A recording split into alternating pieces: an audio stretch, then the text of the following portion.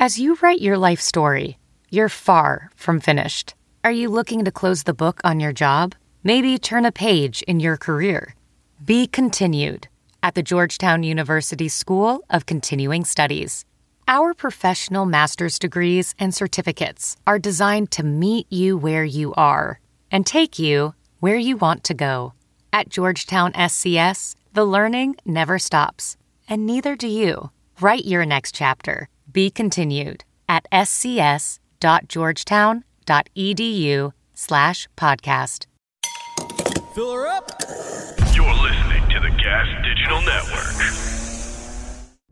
Conceive, believe, achieve. Shut the f*** up.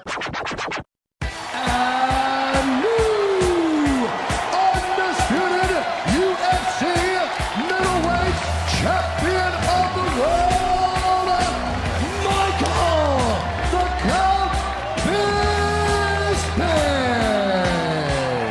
This is Believe You Me on the Gas Digital Network. Well, we're starting it. All right. Well, we're live. There we go. There we go. We're live. We're here. Michael Bisping is looking dapper as ever with his fancy hair and his and posting his Christmas pictures after giving us all a bunch of shit about their Christmas cards. Yeah, I never sent one either. I said, no, you know what? No, I'm offended. You know, I was waiting for that Anthony Smith Christmas cheer to arrive. I'll tell you what, you should be waiting to arrive, or you should be waiting to arrive at your house. The bits and bobs. Where's the bits and bobs, dude, bro? Okay. I do owe everyone an apology about the bits and bobs. I've been traveling. I was in Texas all week leading up to Christmas. Then I had a Christmas disaster trying to get home. And I haven't had an opportunity. I still don't have a door handle. I still haven't put a door handle on my door. And then, no, but tomorrow, my plan is tomorrow afternoon is to finish the room, get the decorations up. The bits and bobs. I got lots of cool stuff. I'm jealous. I got posters and they're like some kids' books, and I got this real cool skull and like a coyote skull. It was cool. That does sound cool stuff. Thanks, guys. Thanks, all you believers. Just send it all to Anthony. We hope that you all had an amazing day yesterday with your loved ones. If you didn't, then our condolences. Harrington and Brian, of course. Hope you guys had an amazing day as well. I want to say this, never mind bits and bobs. I was going to save this for on the show. I think it was Christmas Eve. I had a mysterious package arrive at the house. A lot of alcohol, red wine, white wine, tequila, but nobody said who it was from. Do you know what I mean? There was no package. There was no nothing. Did you receive something similar? No, I didn't get anything. Oh, this is awkward then. Because I think Harrington sent a bunch of booze to my house. Harrington, show yourself.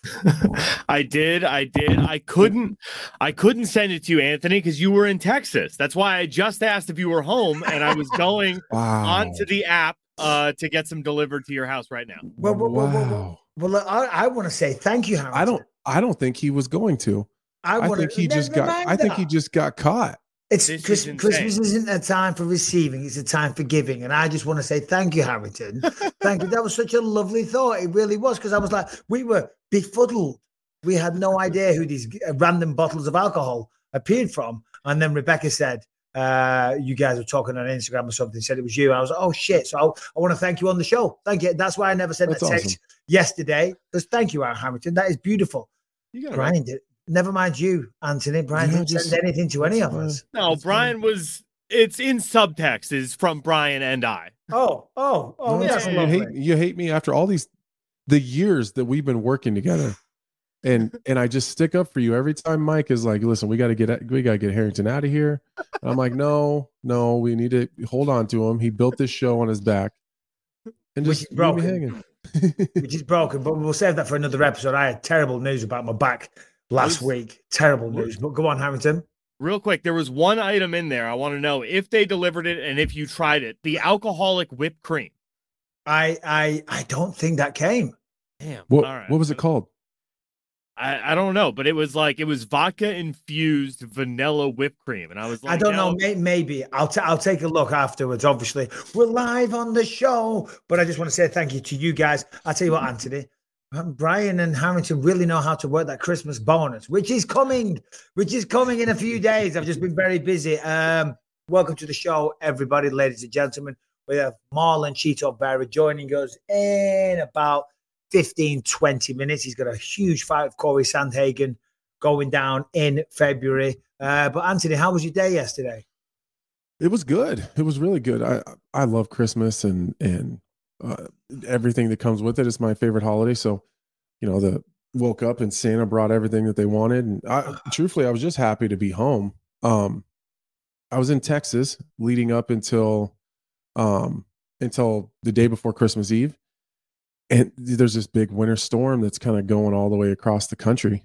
Bomb cyclone, I believe it's called. Bomb cyclone. Yeah, it was crazy. Like, it's so cold here in Nebraska. It's like with the wind chill, it's like -21. It is so cold here. But I get up to the airport in Houston. It's like 6 a.m. Got my whole family. I drug all the kids out at 5:15 in the morning.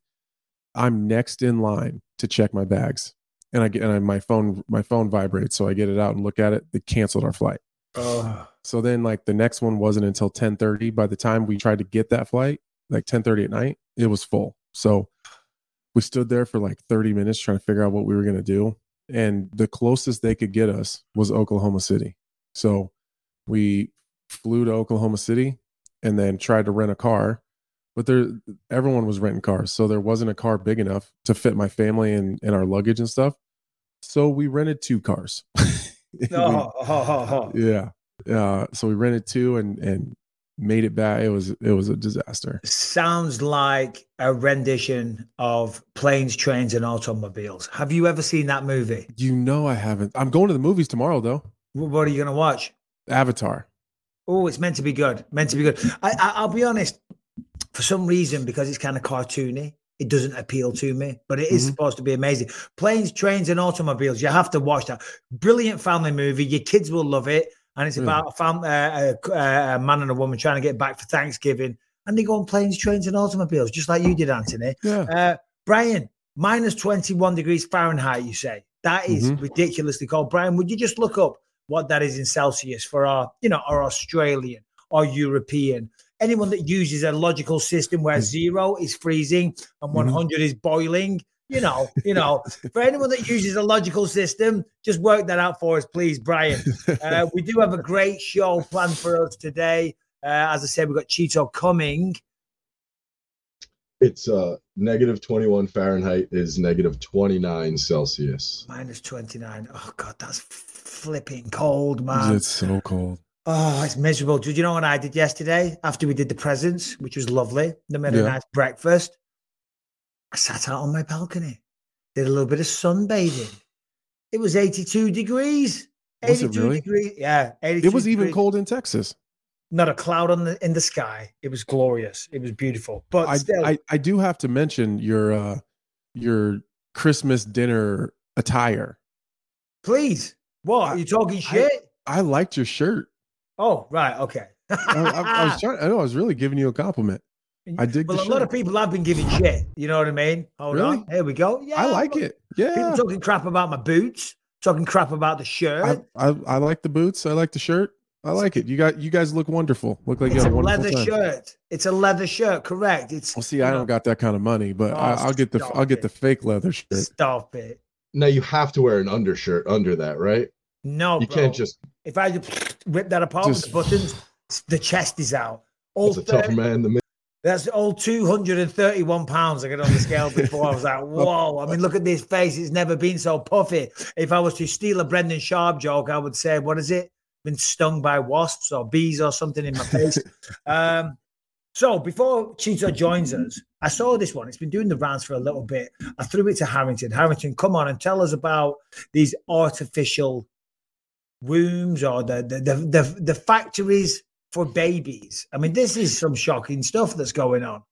Well, yeah, I mean, so the idea is to mass produce artificial insemination, right? Where you would have the way I described it is it looked like something out of the Matrix, right? Like it's just walls and walls of these babies. And the idea, now this is a concept that they have where they'll be able to go in and actually gene edit things ahead of time. So you could custom pick your baby's hair color, eye color, check for any kind of intelligence level, athletic ability, all that you can totally specify and cater or pick or design basically your own child.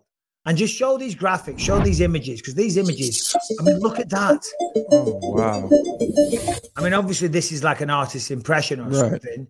But this is just ridiculous. I mean, in the spirit of Christmas, baby Jesus was born in a manger.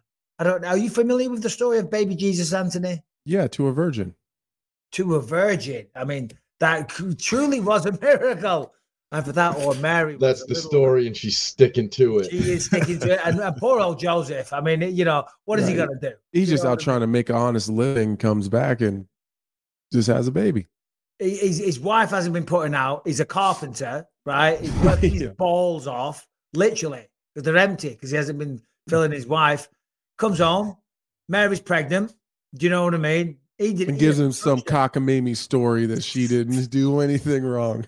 The Jesus, God came down, and we're joking before all you religious people have a laugh at us, but in the spirit of Jesus being born, I mean, that is just insane. Tell me how you feel about that, because I'm not comfortable with that at all. Yeah. Okay. So it depends on how you look at it. Like there is an element to like not playing with God a little bit, or you're playing Jesus, or I don't know. It feels very uncomfortable. Like it just feels like you're doing something wrong. But on the other end, there is lots of people that have lots of problems. And we've known people that have had lots of problems having children, and it's just awful to watch them want children so bad and not be able to have them. So on that side of it, I understand it. On the very funny side, sounds like a very good investment. Like, as a half black man, I'd be like, I need a black one that's got a good 40-yard dash. He's like, can you can you check his vertical? What happens if like, you pay for this athletic ability and supreme intelligence, and it comes out, it's dumb as fuck, right? It can't run a 40-yard dash in an impressive time. Do you take it back? You say, hold on a minute. Wait a minute. This version of Harrington is fat, is out of shape, can't run quickly. You know what I mean? I don't want this child. No. My issue with it is the world's already overpopulated. I mean, it is not if you ask Elon Musk. Elon Musk says that we're not reproducing fast enough. Well, certain countries, I believe it's gone down. But if Brian, if you look up, I mean, the population of the world, the globe, I was going to say, the Earth, is going to almost double within a few years or something crazy like that. It's growing all the time. So we're overpopulated, and there's plenty of babies out there. And you're right, it is, because I know some people that have struggled to conceive a baby, and my thoughts and sympathies always. And of course, if it could help them, I'm sure they'd be very happy. But there's lots of babies out there that need adopting as well. Do you know what I mean? They're just going down this path. I don't know. It just seems a little. It feels weird. It's a little weird. As of 2022, it's about 0.84% a year, down from 2020, which is 1.5%. Sorry, I'm retarded. Yeah, no, it's okay. If I ordered a Brian, it would have better pronunciation skills or something. Brian, come on, because Brian's got. Before we started the show, Anthony, you know what Brian's like. He loves a good tinfoil hat. He believes this is the end of the world.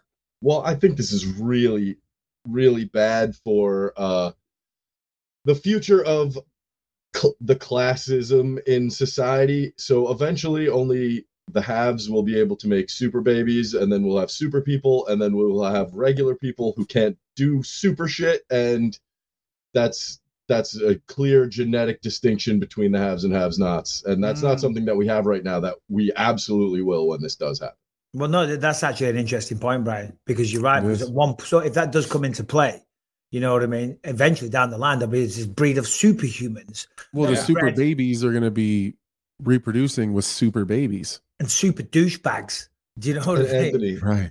I don't know if you've seen Jurassic Park, but like it really does warn us of the tampering in genetics. You know what I'm saying? Have you seen Jurassic Park? I've seen Jurassic Park. Oh my God. I see. There we go. We got one. We got one. But still, yeah, no, I just saw that and I just thought, it's the Matrix. If the Matrix has taught us anything, it's don't create baby fond. You know what I mean? Right. Have you seen the Matrix? I have. Okay, good. So, yeah. Anyway, whatever. We're waffling on. That is a little sad. But what was really sad, and this isn't a joke, was the news of Stephan Bonnar last week. I couldn't believe it. It was Christmas Eve. I said last week, a couple of days ago. Yeah, Christmas Eve. Adam Hunter, the comedian, good friend. He's been on the show. He's hosted the show before, actually.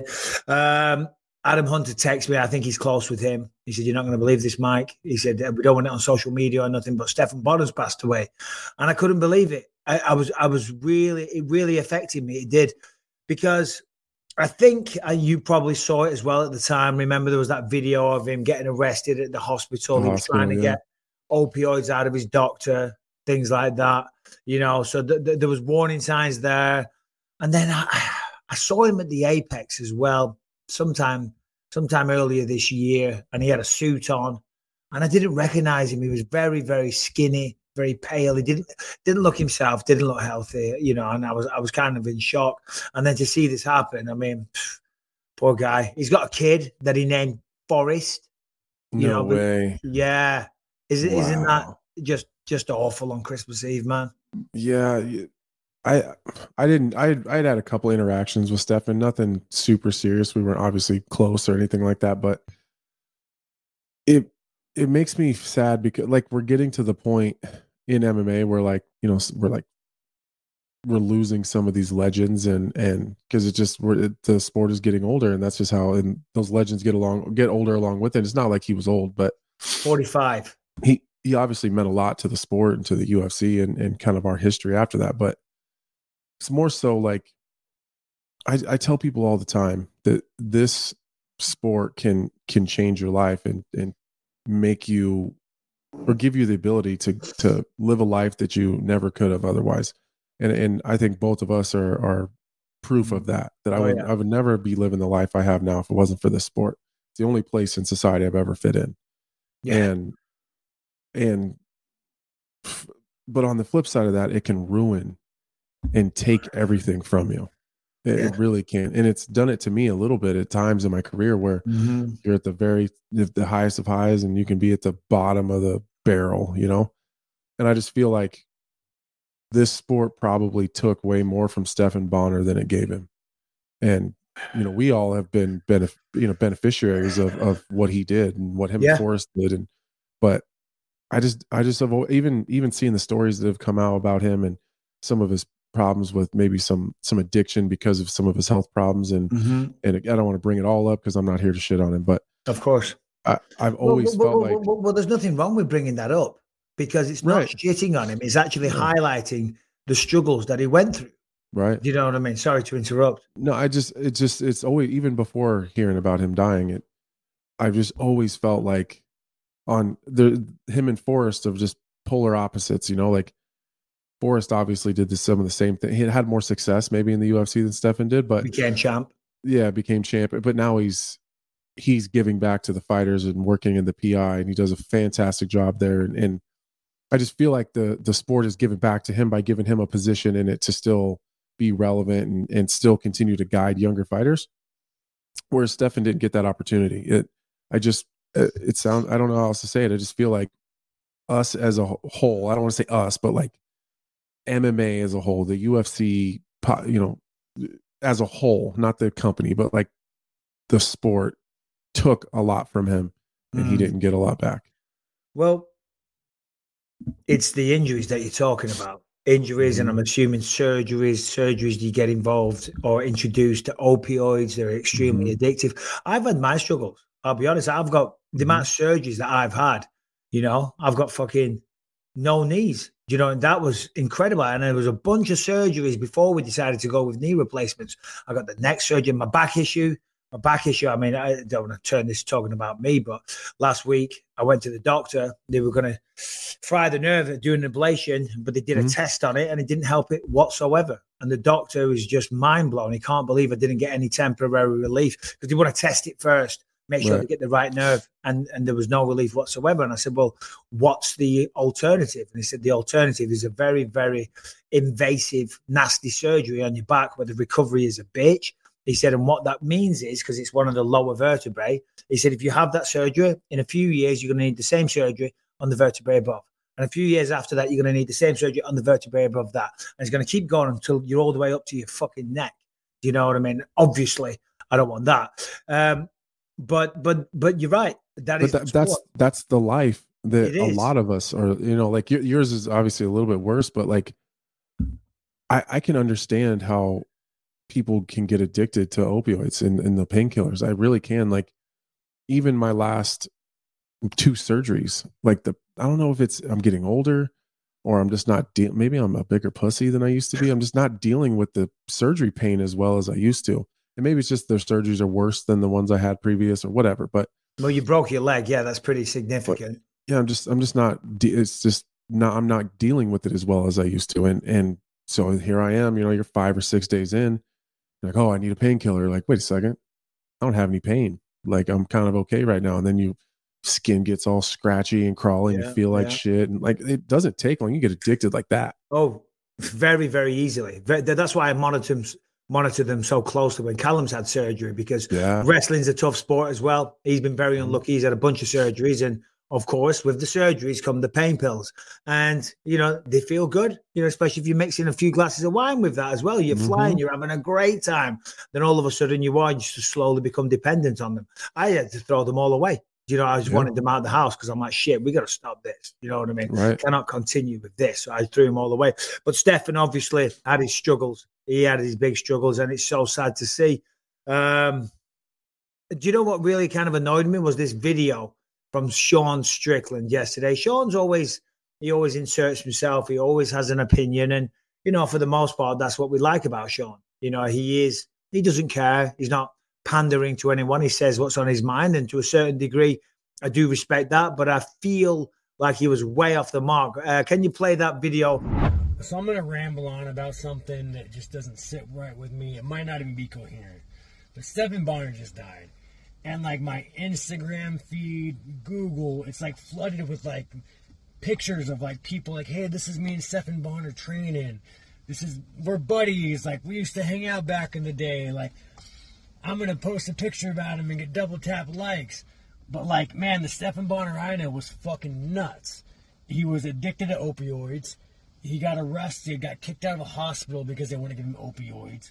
His gym went under during COVID.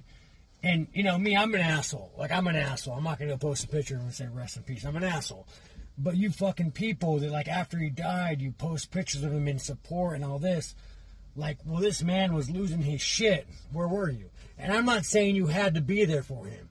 But you weren't there for him then. Don't be there for him now, because now he doesn't need it. So, yeah, I mean, look, listen, to a certain degree, I understand his point, but it's just flat out wrong. The reality is that a lot of us are all going through struggles, pain in our personal life, and we don't share that. I mean, that's one of the reasons why mental health is such a big focus right now, because people don't talk about it, certainly men, and his wasn't a mental health thing from what I understand, and what the theory would be is an addiction issue. But to come out and just show our respect, our condolences, our sadness, I don't think it was upon us necessarily. What am I in the wrong for having sympathy and feeling for the guy? Just because I did see him and, he's looking a mess, but what am I going to do? You know what I mean? We're all, as sad as it is, we're all living our own lives. We've all got our own things to take care of on a day-to-day basis. And maybe that sounds insensitive. I'm not trying to, you know what I mean? It's only when you realize how bad the problem was in hindsight that it's like, shit. But there's nothing wrong with celebrating the man's life and what he achieved and what he meant to this sport. Because if it wasn't for Stephan Bonnar and Forrest Griffin, that final fight, we might not be sitting here as, a former UFC fighter and a current UFC fighter right now, because that first season was a massive reason for the growth of this sport. Yeah, I'm like you. I understand the point that he's trying to make. I think the timing is insensitive. But I mean, I think that's just Sean. I don't think that he's trying to shit on, because I actually went through the comments to read what some of the people were saying, and he even to his credit, to Sean Strickland's credit, he tried to reiterate, like, I'm not trying to shit on the guy. I'm not saying anything bad about him. He's more talking about maybe the people that he views as just looking for likes and clicks and, oh, look at me, I'm sad or whatever. I think that's what his point was, but I think the timing just wasn't great. But that's the thing. Like, what if say I trained with Stefan one day at the PI or something, we took a picture, like, I wouldn't be allowed to post that picture. Just like, what, I'm not allowed to be sad. Like, you can't be. I didn't even know Stefan Bonner, and I think it's just sad in general when someone that's so young passes away and just had the struggles that he had, and again, just kind of had his whole life kind of fall apart. And maybe, maybe some of that stuff was his fault, but that doesn't make it any less sad for me. Hey, listen, we're all kind of responsible ultimately for our own path in life. We are masters of our own destiny. And like you said, what are we supposed to do? Like, sometimes I'm barely able to keep it on the goddamn tracks myself. Same here. Same here. Trying to keep my own shit together, man. And I didn't know Stefan particularly well. I would always say hi, always stop have a polite little conversation, but that was about the extent of our relationship. I didn't have his phone number or anything like that. Of course, I'm sad. It really sends a message, though. I mean, look at this year. We've had Elias Theodorou, Anthony Johnson, Stefan Bonner. There was Orlando Sanchez, a guy that I trained with. Yeah, recently. Jiu-jitsu guy. I mean, that's 4. I mean, there's many other people passed away this year in the public spotlight. I mean, if that doesn't, and this is kind of depressing for a Christmassy show, but if that doesn't send the message and make you realize, and I say it all the time, we only get one life. There ain't no rerun. This ain't no practice run. This is it. This is it. Do you know what I mean? Make the most of it. Live your life. Take chances. Go out there. Live for today, because tomorrow is not fucking promised. I tell you that. So anyway, condolences to his whole family. Yeah, absolutely. Thank you for the memories. Some amazing fights, some great performances. Of course, what he achieved with Stefan Bonner in that final fight, because that was part of it was a huge reason for the explosion of mixed martial arts right at the time in 2005, when the company was on the verge of going broke. So, there's nothing wrong with paying our respect and our tributes. And yeah. All right, guys, let's talk about BetterHelp real quick. Listen, you know the deal by now. They've sponsored the show for a long time. They are helping people deal with their demons, deal with addiction, temper, anger, suicidal thoughts, whatever it is, the issues in your life that are holding you back. By signing up to BetterHelp, by going to betterhelp.com/believe, they will assign you a professional therapist, a professional counselor. You'll be linked up with somebody within 48 hours. You will do it all over FaceTime or video messaging, whatever you want to call it. So no driving to the other side of town, parking, sitting in waiting rooms, going in for your first appointment. None of that awkwardness. Very convenient. Do it from your couch. Do it in the toilet. Do it wherever you want to do it. It's just on your phone. If you don't like the guy or girl, change. Very, very simply. You can switch counselors whenever you want. And over 1 million people have done this and taken charge of their mental health. So we suggest you do the same. As I say, we all know there's something holding us back. Talking about it will help that in a massive, massive way. Coming into this new year, let's go in as the best version of you, mentally and physically. And often it's what you can't see that needs taking care of the most. What's going on between the ears, the thoughts that you can't escape from, the things that you think about when you're alone. If they're unhealthy, they need to be dealt with. They need to be sorted out by speaking to a professional counselor, and certainly in the most cost-effective way. And financial aid is available if you qualify as well. So check it out. Join the over 1 million people, as I said, and also BetterHelp are hiring new counselors in all 50 states because it's very, very useful and it's working and their business is growing. Check it out. Go to betterhelp.com/believe, betterhelp.com/believe. You're going to get 10% off your first order. Good luck with whatever it is. One more time, betterhelp.com/believe. You're going to get 10% off your first month. Shall we move on?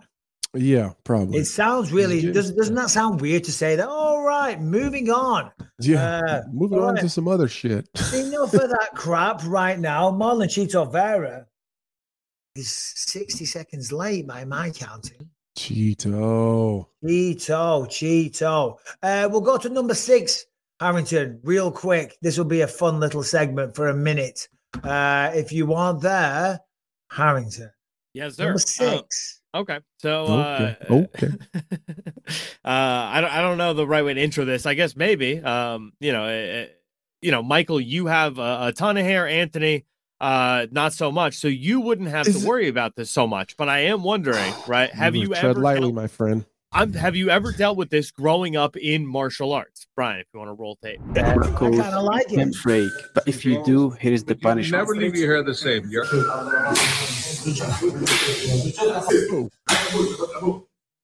Does that stuff hurt? I mean, if you do it hard enough. It used to hurt when my dad used to do it. Anyway, we get the idea. He's whipping them for the hair being too short. What do you think of that, Anthony? It's for being too long. Sorry, Yeah. too long. My bad. Well, there's this hair plug company that's in a cowboy just went there too and got his receding hairline or whatever fixed. But I'm thinking about doing it, unless I don't know. I want my hair back. You're gonna go in for the hair plugs? Dude, I might. Oh. It's in like Bulgaria or something. Oh, I was just there. I know the place well. Yeah. Speaking of a guy that has many frequent different hairstyles. A man with great hair. Here you go. There he is. A man with great hair. Here you go. It is Barra, known as Cheeto. What's going on, Cheeto? Nothing much. Just same. Eating good, training hard, and can't wait. Couple more weeks to fucking kick some ass. There we go. Hey. So yesterday, Anthony, we went out for dinner last night. We're driving down the motorway, the freeway, and I get a FaceTime. I think it was from Perillo. It was from me. Oh, it was from pick up. What do you mean? I picked up straight away. You pick up his call. You didn't pick up my call. We're next to each other, so that says a lot about our. It's okay. No, I was driving on the freeway, bro. Bro, you pick up his quick. Mine went fully. Every single ring went through. But it's okay. Next time you call, I'm going to just be like this. No. That wasn't the case at all. I'm driving on the freeway. You call, right? And I thought I can't pick up. And then Perillo calls. And I'm like, well, clearly they're together because they're quite the two little, there's an expression in England. We call them bum chums. You're a couple of little bum chums. I'm like, they're both FaceTiming me. Maybe there's an issue. Maybe they need me to protect them. They need Big Banky B to save the day. So I answer, Anthony, and there's Rockhold, Cheeto, Perillo on Christmas Day in what looked to be a garage. Was it a garage? We're in Perillo's garage just talking shit. Just talking. Perillo was hammered. He could hardly string his sentence together. He had a pair of headphones on. You guys were having fun, were you? Merry Christmas, mate. Merry Christmas, brother. Yeah. I finished training and I went straight to his house and we just sit down in the garage for a couple hours and just talk shit. Nice. How was your day? It was good. Training today. Kids happy for Christmas. They got a couple of goodies and pretty much just keeping it up. Yeah, do you hate training through? I hate training through the holidays. I can't stand it. Since I was a little kid, I give zero fucks about holidays. I'm not excited about Christmas or my birthday or I'm just, as a father, I make the kids happy. I do the whole Santa Claus thing. I make them write the letter, but that's for them. On Christmas Day, I wrestle, I lift weights. On Christmas Eve, I ran probably 11 miles. 11 miles. Yeah. And that's because I already caught my 14 miles because I'm in camp. Out of camp last week when I didn't have a fight, I ran 14 miles on Sunday. Wow. That's amazing. Well done, buddy. What did you get the missus or the kids? Did you get them anything nice yesterday? The kids got they asked for clothes, shoes, Ellie couple toys, couple like Barbies and dolls, some shit like that. Nacho got just clothes and shoes. They don't really do much toys anymore these days. They want clothes. They want and Ellie literally asked for the same shoes I have, so we match now. Oh, nice. What? Smith. Yeah. Well, I was thinking, like, how do you? Because I want to talk about the fight so damn bad. But what do you think about when you like look at fighting Corey Sandhagen? It seems like you kind of dealt with a bunch of funky ass styles. Like O'Malley's got a different style, and Dominic Cruz is impossible to try to deal with or emulating training camp. You know what I mean? So then now you got another funky ass difficult style, or do you just look at them all the same? Honestly, at least since I'm with Perillo, my best approach is like, I don't worry too much about tall, small. You know, we do, like, for example, if I'm fighting a small compact guy, we spar a small compact guy, right? Now we're fighting a tall, lanky guy. We will bring into a couple times a week a guy pretty much his size. But the real approach that I learned from him, it's more like, if I put up on layers in between fights, by the time I'm in camp, I'm like levels ahead that I was a fight before. So, you know, the guy can be tall or small. My jab is going to be sharper. My right hand is going to be stronger. You know, my body shots, my kicks, like, I'm just a little better than I was for the Cruz fight. And yes, now I have to fight a big guy. You know, I just got to be patient and find my range with him, because at the end of the day, I can have all the sparring in the world.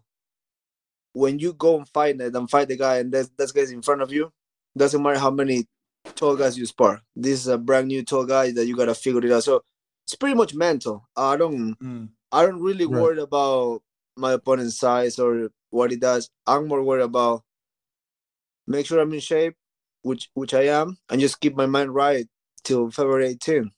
All right. Hey, when you're after, my mind can be a mess, but the 18th will be right. Well, you're obviously training all the time. You never take off any time at all. Do you take off of, like, do you back off of some of your broadcasting stuff and take a break from some of that when you're focused on a fight? That's the only thing I change. The moment I sign a fight, I don't do commentary anymore. Mm-hmm. Doesn't matter if I have a schedule like couple weeks and I sign a fight, I call the producer. I'm like, take me off. I'm not doing it. Not a chance. Yeah, as you say, you know, you're always training, but you know, you're gonna have to up those miles. 14-mile runs, Cheeto. Come on, you got to up those numbers, brother. I want you to be in shape. All jokes aside, so with this guy, he's tall, he's long, he's rangy, he's a creative striker. I'm assuming it's be all the way in the pocket or all the way out, never in that middle range where he can catch you where you can't catch him. I'm assuming you're going to sprinkle in some takedowns here and there, maybe, because you are a very, very good grappler with a lot of great submissions on your record. But after this fight, assuming that you go through Corey Sandhagen, you are declared the winner, whatever way it comes, you got to be thinking title fight next after that.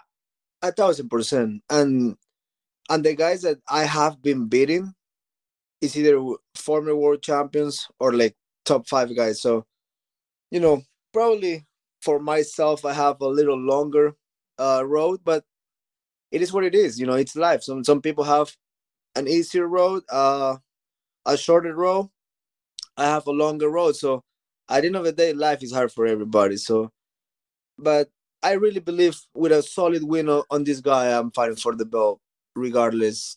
You know, all these hype thing, you know, who got more views, who got less views, doesn't fucking matter. You go in there and you put the lights out, the views just come your way. So I'm just plugging away. What do you think of the mess that's kind of going on at the top with Cejudo and O'Malley and Aljo and I mean, like, it seems so weird to me to see everybody kind of talking about O'Malley deserving to fight for the title, or is he going to fight for the title, when, like, doesn't seem like people mention the fact that you finished that guy. So yeah, do you think that'll insert you into that conversation and maybe change it a little bit? I feel I'm in that conversation. Everything is a matter of, you know, they all start playing with dates and they all start holding position, and That's why when they called me for this fight, I was like, yeah, I take it. Is I don't see it as a negative thing. I don't see it as a going backwards thing. It's just another day in the office, putting more reps and just getting more experience. Like if I'm healthy, why sit down? Like there's a bag of money to go and grab, so why not?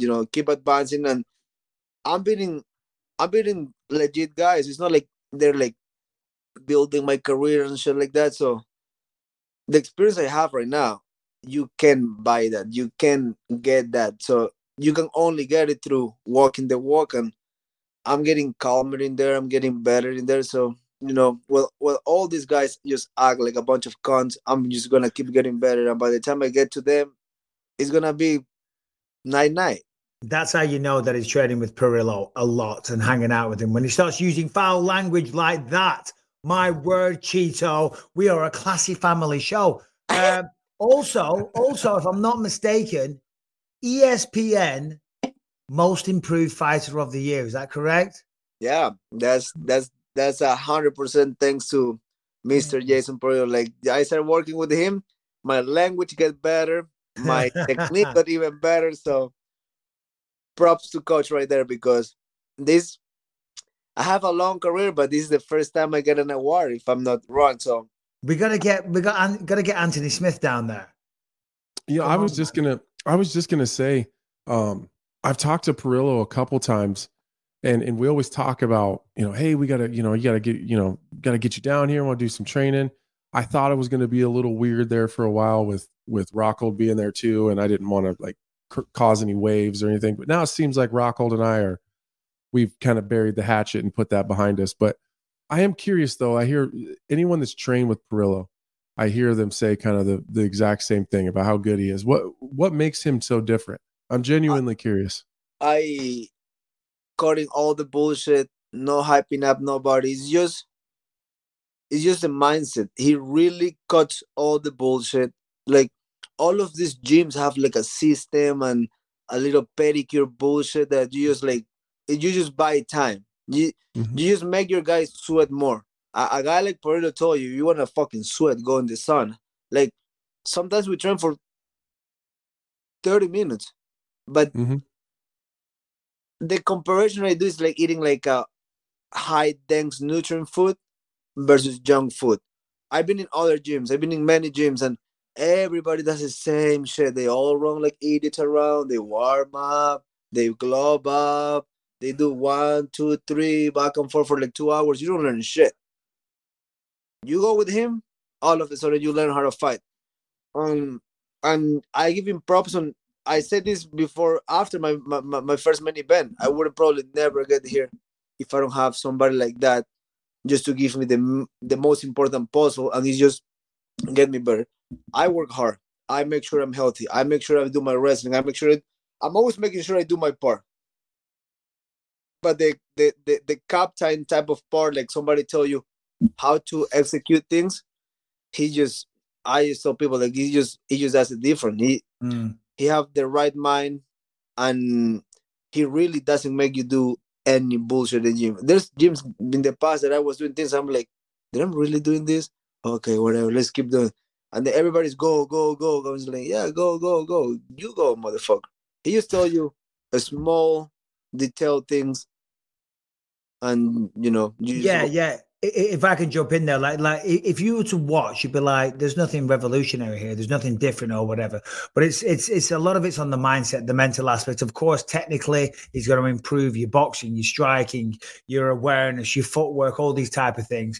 But he just really gets you dialed in mentally for a fight. Obviously, the training, the sparring, and all the rest of it, stuff that normal coaches can do. But he does it to a very high level. But this is, it made the biggest difference to me with the mind. But speaking of this, pointing at one of these ahead, we were just saying before you came on, should Anthony Smith get hair plugs? Because, you can grow a lovely head of hair if you want to. Look at this. I mean, look at me. Oh my gosh. Anthony's it's not great. He's going to get hair plugs. Me personally, if I get there, I just shave every 3 days like Joe Rogan or Dana. I usually do. It's a little long now because of the holidays. I'm not a fan of the putting back hair. Like I just feel it's weird. Like I'm like, it is. I'm like, just let it go. Like for an example, I'm full covered on tattoos, right? The moment I'm fully done, I'm not gonna put shit on top of other shit. I'm using it's done. Let it go. Yeah. Hey, that's a good question. You know, if you wanna do it, and if you feel you will look better, go for it. Fucking go for it. Cowboy did. Yeah, see, the same people that did Cowboys reached out and they were like, look, they gave like a before and an after. So they took like a picture off my Instagram with me bald and then like photoshopped hair on me. It was fucking hilarious. Was that before Cerrone was juiced up or after? He's looking big. He's looking big. Hey, Cheeto, speaking of tattoos, the BYM page, the Twitter page, asked like, does anyone have any questions for Cheeto? And I kept getting notifications on my Twitter. Everyone wants to know if you got a new tattoo recently. I finished my bag a couple of weeks ago, but I didn't do nothing crazy. It was just like clouds and lights. So I did 3 sessions with Mr. Cartoon. And then the last session was just like details, just like make it look nice and square. Nice. New Year's Eve. What are the plans, Cheeto? Obviously, you're in training camp now. What is that? 11 miles. 7 weeks? 7 weeks, something like that? Pretty much. Yeah, like New Year's Eve, dinner with the family. Couple, fireworks for the kids. Oh. And, go to bed. Like, so wholesome. So wholesome. I'm gonna be drinking heavily with Perillo, hopefully. So what we're saying is that Anthony Smith is gonna come down. You're gonna stay at my house. We're gonna do a bunch of BYM episodes in person live, and we're gonna go down train at Cheeto's gym with Perillo, and we'll get some work in, and maybe I'll get in shape. That'd be sweet. When is that happening? I don't know. Anthony Smith, you tell me. Michael Bisping just planned it. I think with Rocco in the gym and Anthony, they can push each other. They can beat the shit of each other. What, am I fucking invisible, Cheeto? I can't do anything. I think Rockhold and me would be really good training partners. Okay. I don't want to be. Am I fucking invisible? You guys got 2 artificial knees, 1 artificial eye. Do you coach? Tell us what to do, bro. Number one, I whip your ass every time I'm down there, bro. I know. Okay. So don't give me this fucking coaching nonsense. Don't lay me out to pasture just yet. Okay. There's still life in this old dog, Cheeto. Get your fucking ass down here, Anthony. Bring your mouthpiece, your fucking 16-ounce gloves. We'll go to war, brother. Broken back or not, I'll take you all on. Mark my goddamn words, Cheeto Bearer. I'm not coming when you come in there. Oh, shit. What else is new, Cheeto? Anything before we let you go, buddy? We won't keep you too long. Just, family good, training hard, jumping in the ice bath every other day. Ooh. Other day. Every like 4 times a week, I jump in that motherfucker for 5 minutes. You see, Joe Rogan is doing that shit every single morning. Yeah. Like if Man. I wouldn't train the way, like the amount of things I do in the day, that's a great thing. Like for a guy like Joe, right? Which is a successful businessman, podcast, and he's not doing anything professional in a way like athlete was, because he used to be like a high level taekwondo guy. Doing that every day probably satisfies that. Because we used to do shit all day, every day. When we retire, you don't want to sit on the couch and watch TV. So jump in the ice will probably calm down your demons for the rest of the day. I'm going to get one. I'm going to get one because my back, that will help with that majorly. Hey, Bisping, I run 32 miles, right? I come back home, rehydrate, relax. I wait like an hour or 2 hours, and I jump in that thing. The next day, I'm not sore. Yeah. That thing is crazy. Kidding. Well, that's because you run all the time as well, so your body's used to it. But how long do you sit in the ice bath for? Everything is a process, right? My first time, I last probably 2 seconds. But now, like, I get to 5 minutes easy. Like, I just jump. It's only the first minute or 2. After that, it actually starts to feel warm in a weird way, doesn't it? The skin starts to tingle. Because you just accept it. You're just like, fuck it. It's but it's good for me. I gotta get one of those like real super fancy ones. I bet Cheeto probably has. Yo, really? Yeah, I gotta get one of those. Yeah. I have the. I can send the number of the owner to you too, and you guys talk to him. Yeah, no, please do. Maybe we'll do a little I will. Instagram. We'll do a little BYM video of it. We'll get one for free. But I tell you what I want as well, Cheeto. Cheeto's got the sauna at the house. I'm trying to get a sauna, but the problem is they take months to deliver, and then you've got to get someone to put it together. But that's what I want, because I've got a hot tub and a pool. And I've got the gym in the garage. Then I'm going to get the sauna and the ice bath. That's what I have here. It's great, man. I don't have to go to anywhere to do my sauna or ice, but do it here is one of the best investments I probably ever did. In terms of recovery, that helps. It's great. Oh, Yeah. It's great. All right, then. All right. Well, I guess we'll say goodbye, Cheeto. You've offended me. You know, all I'm good for these days is coaching. Okay? Hey, let the guy that is fighting fight. Oh, I'm going to. I'm going to set him on Rockhold. I'll have a little bit. Last time me and Anthony Smith trained together, I tapped him out. Okay, so we're never going to roll again because that's actually true. So I'm dining out. Cheeto, I was like 20 years old. He forgets to put that part in. When we move, he thinks we're the same weight and throw big punches. I'm like, yo, relax. I'm gonna tap you. I give you little taps, little love taps, bro. You fucking throw at me. Just quickly on this, Aljamain Sterling's talking about if he beats Henry Cejudo, he's going to go up to 145 pounds. What do you think of that? I think he's too big for the weight class. He's cutting that much weight is cheating to me. I'm like, you're kind of like a pussy if you cut that much weight because you want to be bigger and stronger. Because he really doesn't hurt nobody, but he makes you carry his weight, take you down. Like, I'm 155 pounds in or out of camp. I feel that's like a natural 135 pounder. And I'm still thinking I got a shit lot of weight because 20 pounds is a lot. Mm-hmm. That motherfucker weighs like 170, 180 pounds when he's eating fucking God knows what. And yeah, you can make that weight. That's why he's being KO unconscious because the amount of weight he cut. I'm like, if you touch him, he might go down. So I got two more quick questions I want to ask you about. Cejudo versus Aljamain. How do you see that going down? I believe Cejudo got a little more speed and have a better striking base. I just think Sterling is just too big for him. Like, he's going to shoot a shitty shot, but the strength is going to make him go to him and make him carry his weight. Because even Cruz was able to get to Cejudo's legs. I'm like, you can be Olympic, whatever you are, but this is MMA. If I punch in the face, you're not this problem. So it's a different animal. Yeah. And then, hold on, I went blank. I was listening to what you were saying. I had two questions. One, Cejudo versus Sterling. Aljamain Sterling. Oh, yeah. Sorry, last one. TJ Dillashaw. Do you believe he's retired, or do you think he's playing this trick, this game with coming out of the testing pool, take steroids, recover, and then come back in? What do you think's going on there? Fuck, if he comes back, will be weird, right? Just because he tests positive already, and he says he's retiring for good. So, because it's crazy, the moment you retire, you're out of the pool. I'm like, at least test the guy for a year. I don't know, or anybody, right? But who knows? I really believe, even if USADA randomly tests you, they can only test you from 6 to 6. So, if you have money and a decent doctor, I believe people are still cheating until this day. I really believe that. Me too.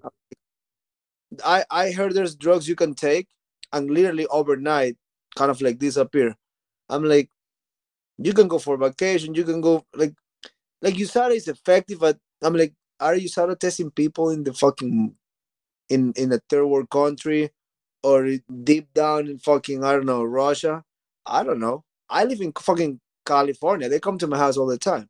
But I would probably rather die than cheat. So that's just me, right? Well, it's not just you, it's Anthony as well, and myself. And there's a certain, I don't think it's fair to say there's a lot of people that would cheat, but I think that the people that kind of have our mentality, I don't know, what do you two think?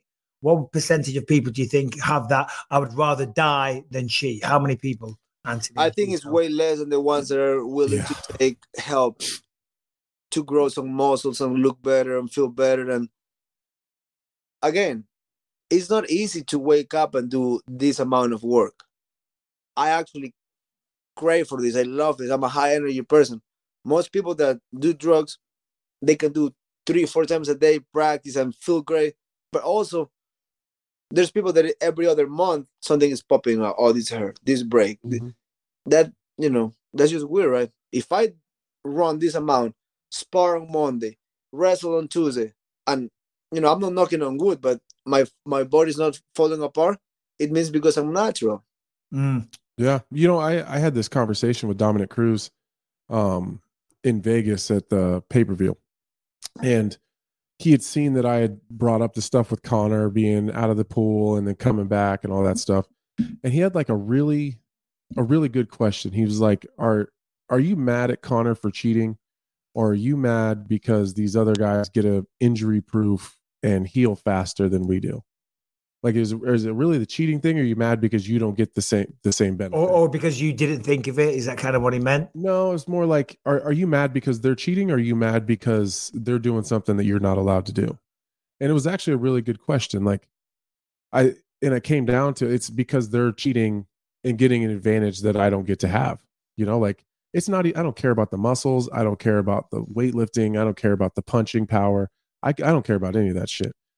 But being able to heal faster and not be out as long, and that's a great advantage other people have. Yeah, and being able to injury proof yourself where your ligaments are stronger, your joints are stronger. Like, that shit pisses me off. If I file the USADA thing and I'm like, hey guys, I'm gonna be on Big Bear on the weekend, and I give him the address of the exactly house, I can fucking go for a walk in the woods and they will never find me. So I'm like, this USADA thing really works? Maybe not. Because like, they have my home address, but if I'm training, they have to wait here until I come back. And I'm sure doctors can tell you, like, just make sure they don't test you in the next 3 hours and you'll find. Right. So they can go hide out for 3 hours. Like, that's the thing. Like, it's possible for sure. And I think Cheeto's right. I think that there's a much smaller amount of people that are like us than we'd like to believe. You know what I mean? I feel they should be testing anytime. They can come 2 in-the-morning. They can come 12 at night, because that changed a lot. You don't have that 6 to sip gap. I'm like, before, if I have a headache and somebody gives me a Tylenol, I take a picture, send to Nowitzki, and I say, like, hey, bro, yes or no? Good, go for it. Like, hey, I'm in the doctor, my elbow or my shoulder, whatever hurts, they want to do PRP. And I know that's legal. He says, PRP is fine. Don't do peptides. And I'm like, I have my conversation with him. I haven't deleted since like 2016 because I don't fuck around. Like, anything. Even I know Thorn, we can do anything for Thorn, but besides that, I text him or call him for fucking anything. I don't even take supplements because I'm too afraid of something being tainted. I take 2 things for Thorn, and I have taken the Thorn stuff. I guess I've done the Thorn stuff. Yeah. So I was talking to my back doctor last week, and he said, in terms of supplements, he said, number one, the majority of stuff out there is garbage and doesn't help you at all. And then obviously some of it is tainted. And he said, Thorn, for anyone that doesn't know what we're talking about here, is a brand of supplements. Apparently, number one, they're FDA approved. They're very, very, they do what they set out to say, because a lot of them promise a lot of shit and don't do anything. Don't help you with recovery. But more importantly, you're not going to test positive on a test with Thorn products. We are going to let you go on this, Cheeto. We have a video question from a believer. I don't know what it is. Brian, would you like to come on and pose the question? Forget one of the best guests of the year, friend of the show, multiple. Cheeto never says no. He says straight away, a big smile on the face, even though I don't pick up his phone calls. I ignore him. He gives me no credit, But Brian, are you there? I am here. And we got a question here from Abby Wagoneer. Old Abby. Hey, BYM Pod. My name's Abby. You might know me better as the Fight Space One on Twitter. And me and my recording buddy Sebastian here have got a question for Cheeto, Michael, and Anthony. We want to know what the moment was for you that made you realize that MMA was your sport? For me, it was the first time that I ever sparred at my very first MMA gym. I got punched in the mouth during one of the rounds and cut my lip. And then my coach at the time walked into the cage with a paper towel, wiped the blood off my face, and without even blinking, told me, "Don't bleed on the mats." So what was that moment for you? I also have a question for Anthony. I wanted to find out if you had received the package that I sent for your Bits and Bobs request and what your reaction was to opening that up, because I have to imagine it was pretty funny. All right, Cheeto, what was the big moment for you when you thought to yourself, MMA, this is the one for me? Okay. I was born a street fighter. I was on the Street Fight Weekly, right? And when I was like around 15 years old, I was on my friend's house and we were like finishing skateboarding and we just hanging out. And his brother was in the room just watching videos and it was loud and he was screaming. I was like, what the fuck is doing? So we opened the door. He was watching highlights of Pride FC. And I was like, what the fuck is that? Like, are they real? Like, and we watched Pride FC highlights for a couple hours. And I told myself, fighting, the crowd, the blood. I was like, I want to be a fucking fighter. And that moment I told myself, I think I find my fucking job. I think I find because the day before that, I was lost. I was just getting in trouble, doing everything that they told me not to do. I would do it. And that day I was like, where to go? And really that was the day I was like, I'm fighting. I'm going to be a fighter. Nice. Beautiful. Awesome. And I think a lot of us can relate to that. We'll let Anthony answer his question when you've gone. But Cheeto, I want to say you're a regular on the show. But more importantly than that, love you as a brother, as a friend. I love watching your career. Love seeing the improvements. And I look forward to seeing you take that belt this year. And then the response when you go back to Ecuador as champion of the fucking world. And there's a huge parade in the streets of Carabarara, whatever the capital is. I don't know. What's the capital of Ecuador? Quito. Brother, thank you very much. Hope you had a great Christmas with your family. Anthony Smith, any parting words for the great Chito Vera? Yeah, man, I just look forward to watching you fight, man. I love myself. I love me a Chito Vera fight. So train your ass off, brother. We'll see you soon. I will. Thank you, guys. See you soon. I'm going to come down there and whip your ass. Oh, come on, Mike. You've been like... Get out of here. Come on. Take care. There he is. What a guy. What a guy. Love that guy. Who was that? What was her name? Abby? That asked the question. Abby. Mm-hmm. The Bits and Bobs. Did you get the Bits and Bobs from her? So I got a bunch of them, like 5 or 6 at the same time. And then there's a whole nother group of packages I got to pick up. So I probably haven't opened hers yet. Basically what you're saying is you're so popular and you just get sent so much stuff. You just haven't. No, I've been out of town. So I got to. No, I know. I gave the address to the gym. So when I gave the address, it wasn't my house, guys. I'm sorry. Yeah. It was the gym. So they're all in my coach's office. So I got to go pick up the last bunch. Well, we look forward to seeing them on the walls. All right, let's talk about Shopify really quick. If you're a businessman, if you're an entrepreneur, if you have something that you sell, regardless of what it is, and you're not online, if you don't have an e-commerce function, if you're not selling to everyone on the planet via the beauty of the internet, well, then you're missing a trick and you're not maximizing your potential as a salesman, as a business, as an entrepreneur. But to be fair to a lot of people, getting online sounds expensive, sounds time consuming and very, very complicated. You got to hire a website designer. You got to have lots of meetings. You got to facilitate an e-commerce site. You got to speak to the bank about receiving payment methods. Well, Shopify takes care of everything for you. By the way, it also has 24/7 customer support. Free on-demand business courses are also available. It instantly lets you accept all major payment methods. So that's a big one. And as I say, it's very cheap, cost effective. And before you know it, you are online selling to everyone in this country or potentially in the world. So as I say, if you're not doing this, what are you doing? Get a hold of yourself. Once your store is live, Shopify makes getting paid simple, as I say, by accepting every single type of payment. Shopify grows with your business anywhere thanks to the endless list of integrations and third-party apps, stuff like, Facebook, TikTok, all that stuff. Literally everything you can think of, from on-demand printing to accounting to chatbots, everything that you need to customize your business. to your needs, it's already there. It's available to you with Shopify, and you can try it out for free. Yes, a free trial. All you got to do, go to shopify.com/believe. You can start selling to your customers online today.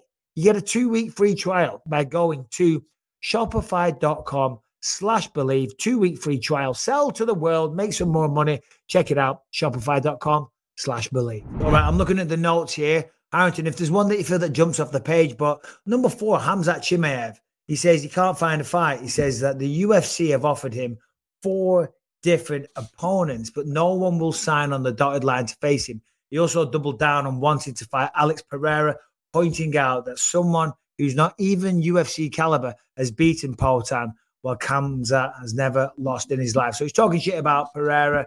So what, he got beat in, I think it was his UFC debut. You know, a lot of people have made that mistake. His MMA debut. In his MMA debut. Sorry, pardon me. But Khamzat said he's had 4 opponents offered. Harrington, any idea who those 4 opponents were? But what do you think of that, Anthony? Listen, Khamzat's in a weird spot right now. This is the shitty part that no one tells you about when you start getting into the top 5 of a division. If you're trying to fight for a title, that only leaves you a couple guys that you're able to kind of fight. It just leaves you in a weird spot because you don't want to fight too far down.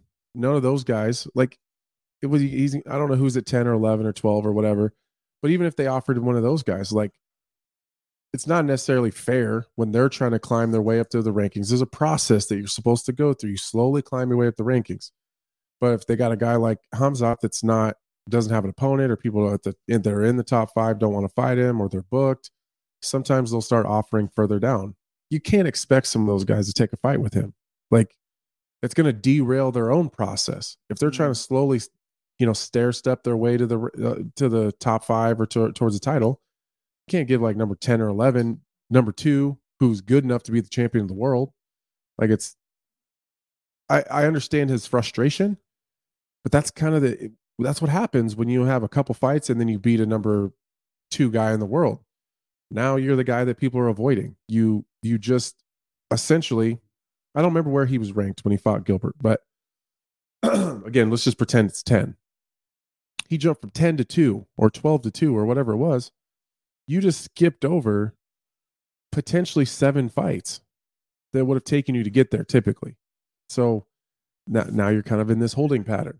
Playing devil's advocate, though, or devil's avocado. So what he did there, he went from 10, 2 or 3, whatever it was. Mm-hmm. He's given the opportunity, if it is some lower ranked people, and when I say lower ranked, you're still highly ranked if you're ranked in 5 to 10. But he's given them that same opportunity to jump over some other people, and we should be looking for the right fights. But the question that I've got, when I say right fights, I mean, yeah, you do want to fight logical fights. There's no point saying I want to fight this guy if you're not ready for him. You get your ass kicked, you lose a ranking, you fall down in the court of public opinion, and it affects the trajectory of your career. That's why you need a good manager. But as I say, the question that I'm interested in is that I thought it was all but a done deal with Colby Covington. Khamzat versus Colby in London as the co-main event between a potential fight of Leon Edwards and Kamaru Usman, right? Of course, there's still this. Is the hand damaged or not? Is he having surgery? Ali Abdelaziz says that Kamaru isn't having hand surgery. That was a few weeks ago, but I still haven't seen an announcement of that fight. It's getting close. March 18th is the date. It hasn't been announced yet. But I would have thought Colby versus Khamzat as the co-main event. Number 1, a ridiculous fight card. Talk about a great main and co-main. Also, someone gets injured in the main. There's someone there in the co-main to step up. And we've seen the UFC do have they've kind of started a somewhat a tradition of doing that where they can. Like, look at what just happened at 282. Perfect opportunity. Who was it? Yuri got injured. The co-main event became the main event. So that was a very, very smart bit of matchmaking to have them on the same card. But, I mean, who do you think these people were that he's saying 4 opponents? I mean, if Colby's not happening. Colby for sure. He's got to be one of them, which I can't understand him turning that down. Then who else is in the rankings? That would be not Gilbert. Harrington, if you have anything to add, jump in here. Yeah, let me jump and look at these rankings really quick because there's not that many people. I think Wonder Boy doesn't. That wouldn't really make any sense because he's injured.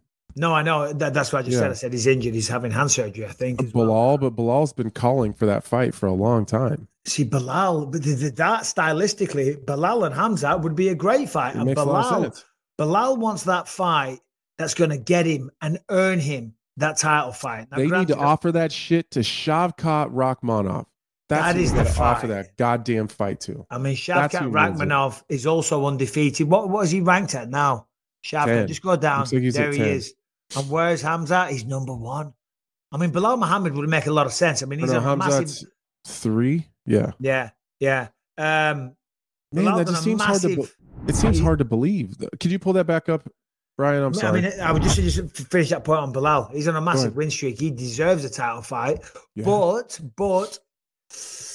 he needs that big breakout performance over somebody like a Khamzat Chimaev. Once you beat a Khamzat, you cannot deny the man. Listen, great win over Sean Brady. Of course it was. But again, he's not one of the superstars of the division. Sorry, Anthony, you were going to say something. No. I was just looking, like, as you go down it, like, Usman, obviously, he's trying to fight for the title. Colby, that's probably one of them. Yep.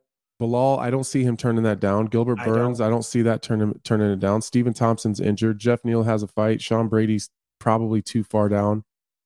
Rakhmonov, though. Come on. You've got the Shavkat versus the Khamzat. It's the battle of the undefeated. I think Shavkat's something like 15 or 16-0. That dude's good. He's so good. That's my hot take. That's my hot take of the day. That someday we're gonna see like a trilogy fight for the title between Rakhmonov and Chimaev. All right. New segment alert. Well, not new segment, but I'm just gonna go. It's gonna go off. We're doing this. It's not in the notes. It's not discussed. Bring up the rankings again, please, Brian. We'll do this time next year, Anthony, and we'll all get a choice. We'll all do this. We'll all make a pick. The champion of each division this time next year. And if you're watching at home, we want you to play along as well. And we'll hold us all accountable to this. So we'll start off with Davison, the flyweight champion this time next year. Who's he going to be? I'll lead the dance. And I'm going to say Davison Figueiredo. I think it'd be Moreno.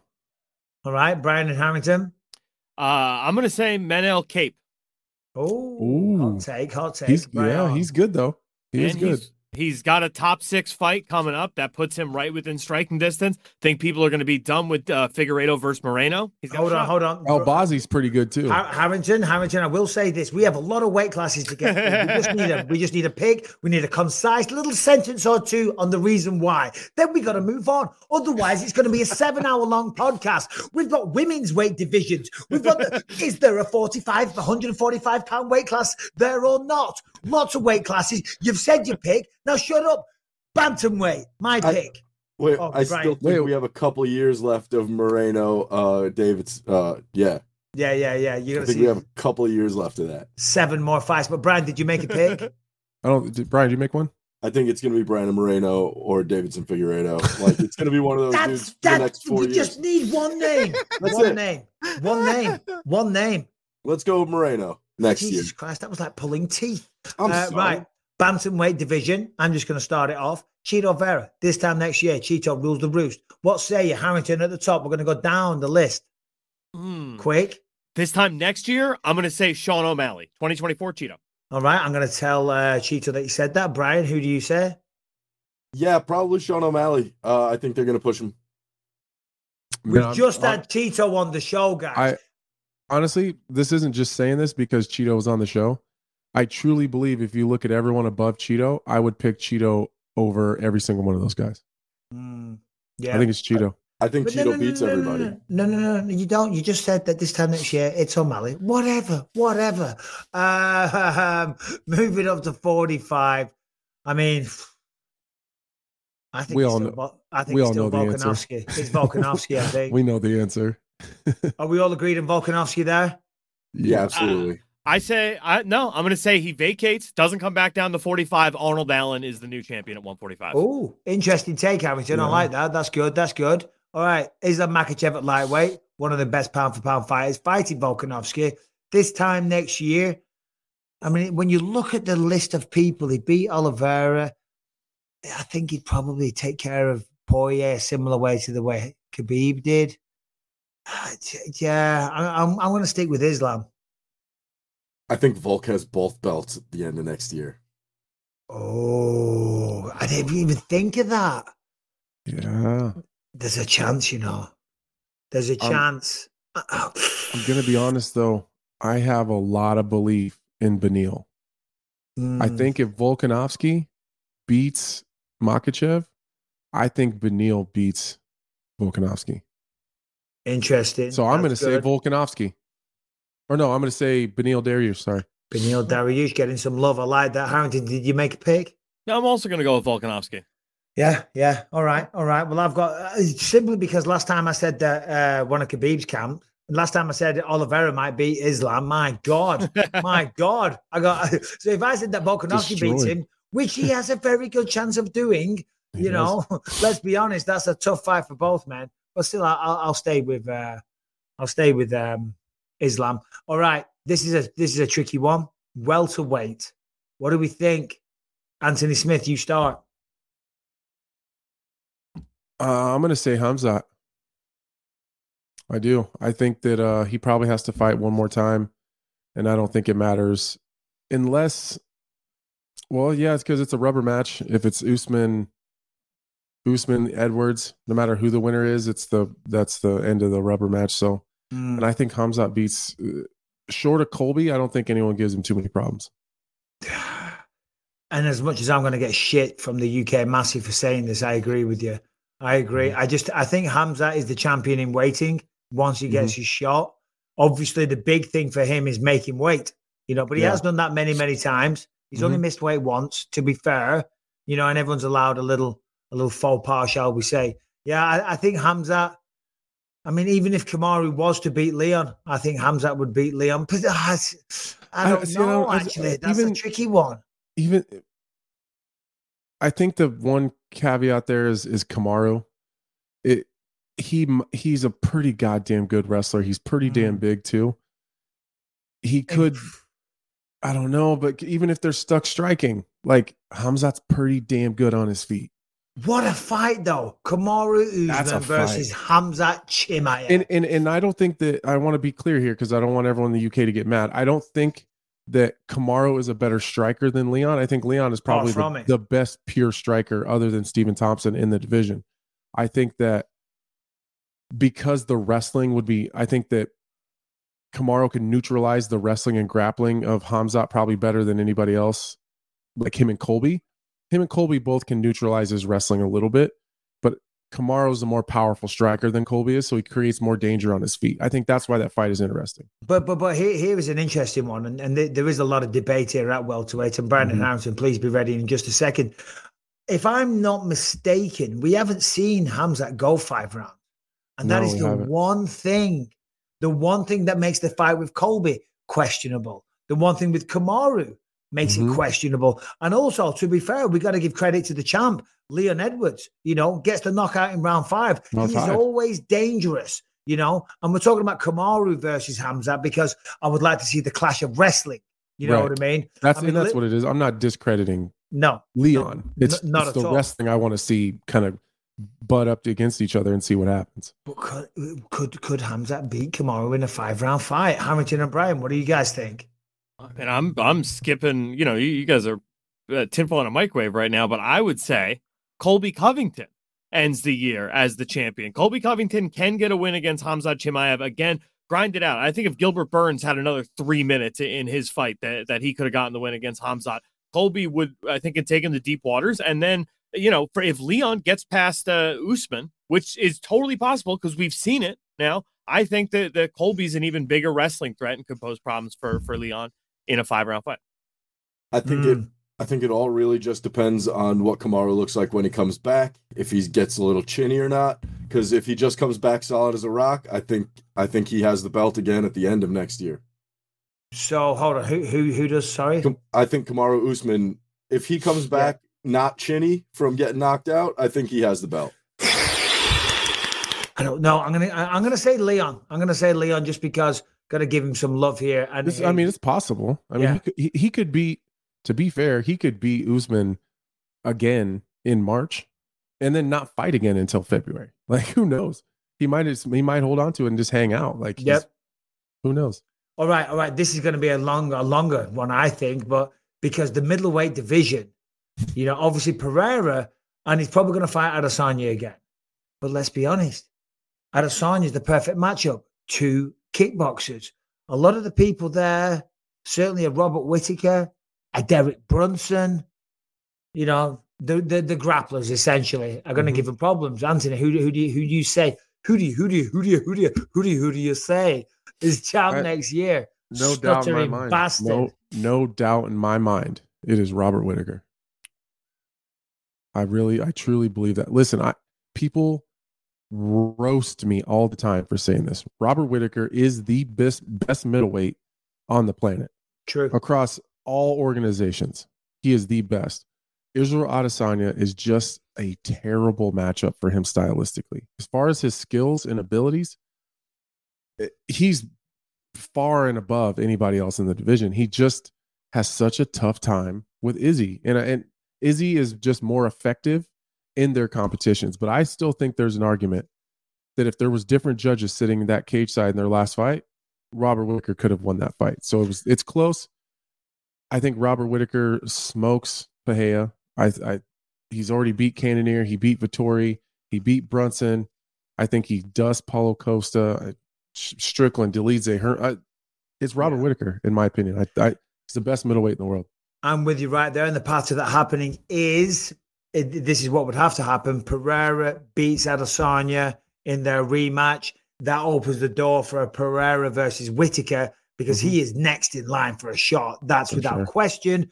And I think he out-grapples him, takes him down, probably gets a submission or a ground and pound finish. I'm with you. Whittaker. Boys? I say somebody is going to jump the line on Robert Whittaker, right? Israel Adesanya, Pereira, they have their rematch. I think Pereira does win that. I think that's where Khamzat does actually get the fight against Pereira once he isn't matched up against anyone. And I see Khamzat winning that fight for sure. Hot take. Read all about it. Beep, beep, beep, beep, beep, beep. News just in. Harrington says, no, but that's actually really smart, because he is calling. He's calling for that fight. That's a good choice, Harrington. Brian? That was good. Oh, shit. Now that he just said that, Khamzat might be the champion next year. Oh, God. Hamzat's taking all the belts. If I'm Khamzat, though, that's what I would do. I would go to middleweight in a heartbeat. I mean, stylistically, he's goddamn huge. He matches up well with Izzy. He matches up well with Whittaker, Cannonier, all those guys. Also, any perceived cardio issues that he has will be helped by going to 185 and not having those drastic cuts. Right, listen, light heavyweight, this has been a hot potato, been passed around all over the place. It's currently, who was the champ? Oh, there is no champ. It's vacant. Yeah. It's vacant. So we've got Glover versus, Jamal Hill going down. Yuri's going to come back. There's one guy called Anthony Smith in the mix. I mean, we'll end on you, Anthony, because it's a tricky one for you. Okay. No. Brian, who do you think? Champ next year? I'm putting the good vibes out there. I think Anthony has a good chance of getting a fight that gets him a championship fight, and then, there's nobody you can't beat. You know what I mean? So the crowd goes wild in applause. The people in the YouTube comment section now are going crazy. I mean, if you look at this, called just a suck up. Yeah, potentially, and probably accurately so. Whatever. I guess it all depends. Listen, I think for Glover and for Jamal, it's a really tough fight stylistically. Jamal could connect and get that big knockout like he has done. Glover could get the takedown and expose his experience and his advantage in the grappling department and maybe win like that. But Glover's getting on. I don't think either of those guys will hold on to it for too long. This time next year, Yuri Prochazka probably comes back. In the meantime, Anthony comes back. He fucking makes a win. He gets a fucking victory. He comes in. He fights for the belt. Anthony Lionheart Smith will become the second world UFC champion as a co-host or a host of the Believe You Me podcast. That's what we do here. We breed goddamn champions. Anthony Smith will be the champion this time next year. Anthony, what say you, brother? What say you? Whoa, hold on. I want to hear Harrington's tin hat first. Yeah, Harrington. Is Hamzat going to come to 205 too? Yeah. That's the real worry. That's the real worry. No, Volkanovski gets back to rugby weight. And no. I mean, realistically, Jamal came on here and said it. You deserve the title shot after he goes and beats Glover Teixeira. So in my mind, you're already getting that title fight somewhere around International Fight Week, if I had to guess. And at that point, yeah, sure, take the next half of the year off as champion of the world. See, Anthony it's not Smith, suck up math. Yeah, this is just how it works. Honestly, guys, this is going to make it sound like I'm just making some shit up, but I think Jamal, I just have this feeling that Jamal does beat Glover. And I don't think they're looking at matching me up in March, but I don't think I'm going to fight again. I really don't. I think that I'll go to Brazil and be the backup. I think Jamal Hill beats Glover Teixeira. Yuri Prohaska is out. Magomed Ankalaev is out. Jan Blachowicz is seemingly coming off a loss as far as the UFC is concerned. Alexander Rakic is injured. I think Anthony Smith versus Jamal Hill for the 205 title sometime in the summer, and I am the year's champion. I mean, come on. Wouldn't that be something? I mean, talk about, all right, granted, I'm sure you were very annoyed. I mean, we talked about it. You were shocked. It was a shock for everyone. But. Oh, wait, speaking of Jamal Hill, I go there on Thursday. Oh, to go train? I fly out there on Thursday. I was supposed to go tomorrow, but I double booked myself in my schedule. So I'm excited to get out there with him and honestly, this is going to sound crazy. I'm excited to help him. I love coaching, and I love coaching at like the highest level. So I'm like, I have all this like experience and knowledge like we talked about last week, and I'm just excited to help him out. No, that's beautiful. And we can't wait to hear all about it. Getting back to the game, Francis Ngannou. No. It's just that we're on little mini versions of it, and there's people on the screen. Francis Ngannou, who will be the champion? I'm going to go John Jones.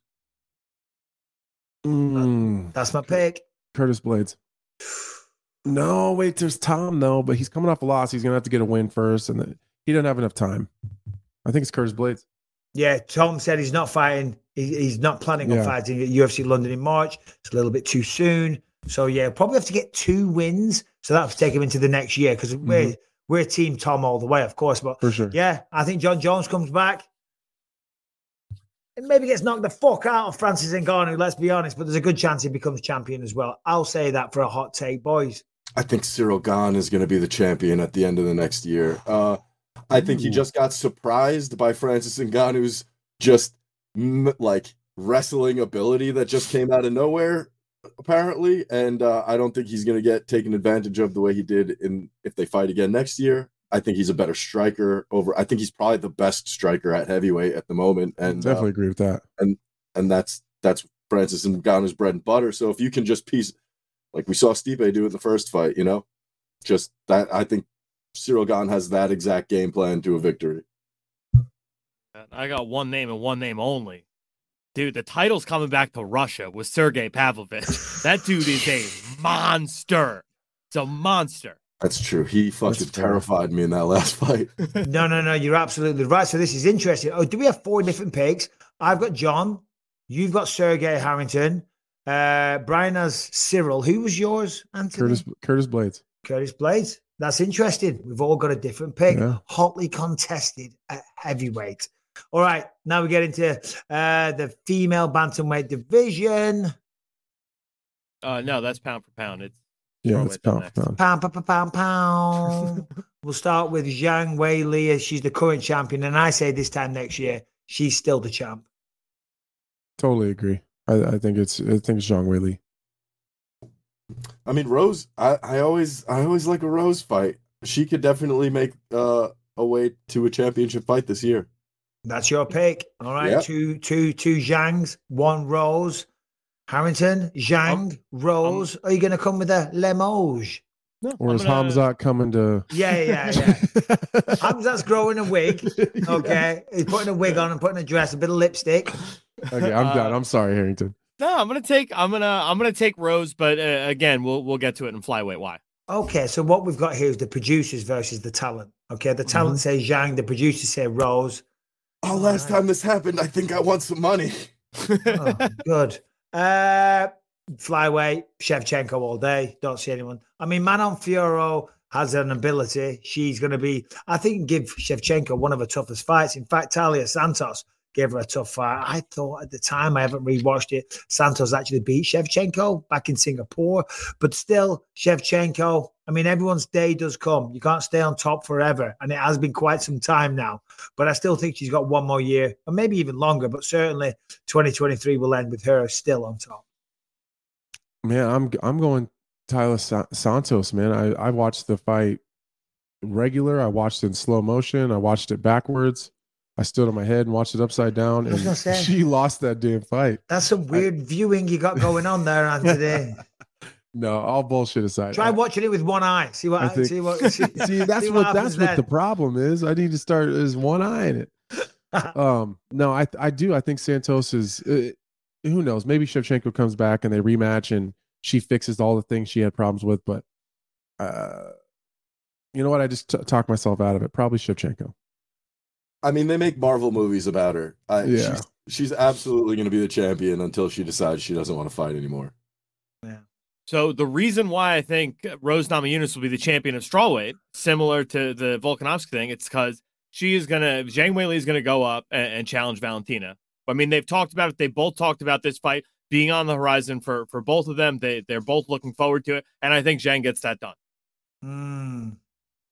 So who's going to be the champ, though? Zhang Weili, champion of flyweight. Ooh. You think she's going up? I think she's going up beats for Valentina? Sure. I think she beats Valentina. Yes, certainly. That's an interesting take as well. That's a hell of a fight too. That's a great fight. And that would sell some pay-per-views. Yeah. A Russian super soldier versus a Chinese super soldier. Raised in electronic wombs. We have the best of Russia, the best of China, while the rest of the world just shits their pants in fear. Okay, featherweight. Do we have to have this conversation? I don't think we do. No, we're not doing it. We're not doing it. There it is, guys. I hope you played along at home. Hope you had some fun there. We just skipped it. We don't even say her name. Amanda Nunes. Bantamweight and featherweight. Nunes. Just because we know who the champion's going to be. There's literally no one in the rankings under her at featherweight. It's just her.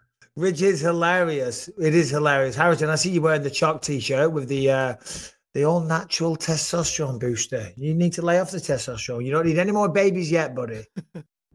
All right. Have you ever gone into the bedroom sometimes and you're just not in the mood? You can't perform. Erectile dysfunction is kicking in, or maybe it's just not the right time of day. You're too tired. Whatever it is, your testosterone is low, but have no fear. Rex MD is here, spreading cheer, even when you've had one too many beers. That is correct. Rex MD is an FDA approved and the most trusted leader in men's telehealth. They have sponsored this episode to help you always be prepared. Rex MD has made it simple, easy, and cost effective to help all the men out there last longer and feel more confident in the bedroom. Rex MD makes getting generic and branded Viagra or Cialis very, very easy. Everything's online, even the prescription. They deliver it discreetly to your door. No waiting rooms, no embarrassing trips to the doctors, no insurance and no co-pays, and everything is very cheap. Take advantage of their best deal they've ever offered and save up to 90% off. 90%. You only pay $2 per dosage by going to rexmd.com/Bisping to take advantage of this limited time deal. So as I say, RexMD makes it very, very simple, and it also makes it cheap. As I said, look, Viagra can cost around $90 a pill, but the RexMD generic ones, they are as low as $2 per pill. RexMD, FDA approved, clinically tested, all that good stuff. You will be getting FDA approved ED treatments at a 90% cheaper rate than the doctors. Yes, 90% cheaper. So RexMD, it's fast, it's simple, very cheap. 90% cheaper, and you can access your US licensed RexMD physician anytime you need afterwards. RexMD has helped over 300,000 people, guys, gain confidence quickly and conveniently, and they are here to help you. So take advantage of this offer by going to rexmd.com Bisping to save 90% off, where you will, I mean, come on, 90%. It will save you 90%. You will only pay $2 per dosage. Starter packs of generic Viagra or Cialis are now available for all listeners. To get started, one more time, rexmd.com/Bisping for up to 90% off. Give the gift of pleasure this holiday season with RexMD. All right, so we've been going for a while here. We'll just wrap up, I think, in a moment. What do we think? Yeah, almost a couple of hours. Thank you, Anthony, for your time. Yeah. Cowboy Cerrone is out the tested pool, and it shows. Audio has been released. We're going to wrap up. Lando Vannata told a wild story. Do you know about anything about that, Anthony? Yeah, he made it seem like on Twitter that it was a little bit sensationalized, but it sounds like someone broke in his house and he pulled a gun on him and they left. Kind of what it sounds like. And in your experience, what would you have done? Shot him. If I could go back, if I could, I know, but if I could go back and change it, I would have shot him. Would you really? Yeah.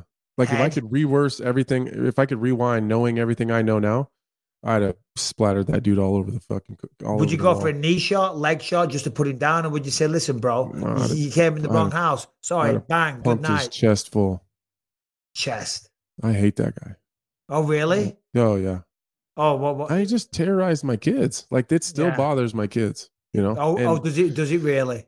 Yeah, I know it sounds crazy, but like, no, that's not crazy. Sorry, all jokes aside. It would I mean, and I fucking joke about it too, but yeah, all bullshit aside, like it would have been a whole lot easier to explain to them that the bad guy's dead and daddy took care of it, instead of he's out there wandering around and them, because they're kids, they don't understand that.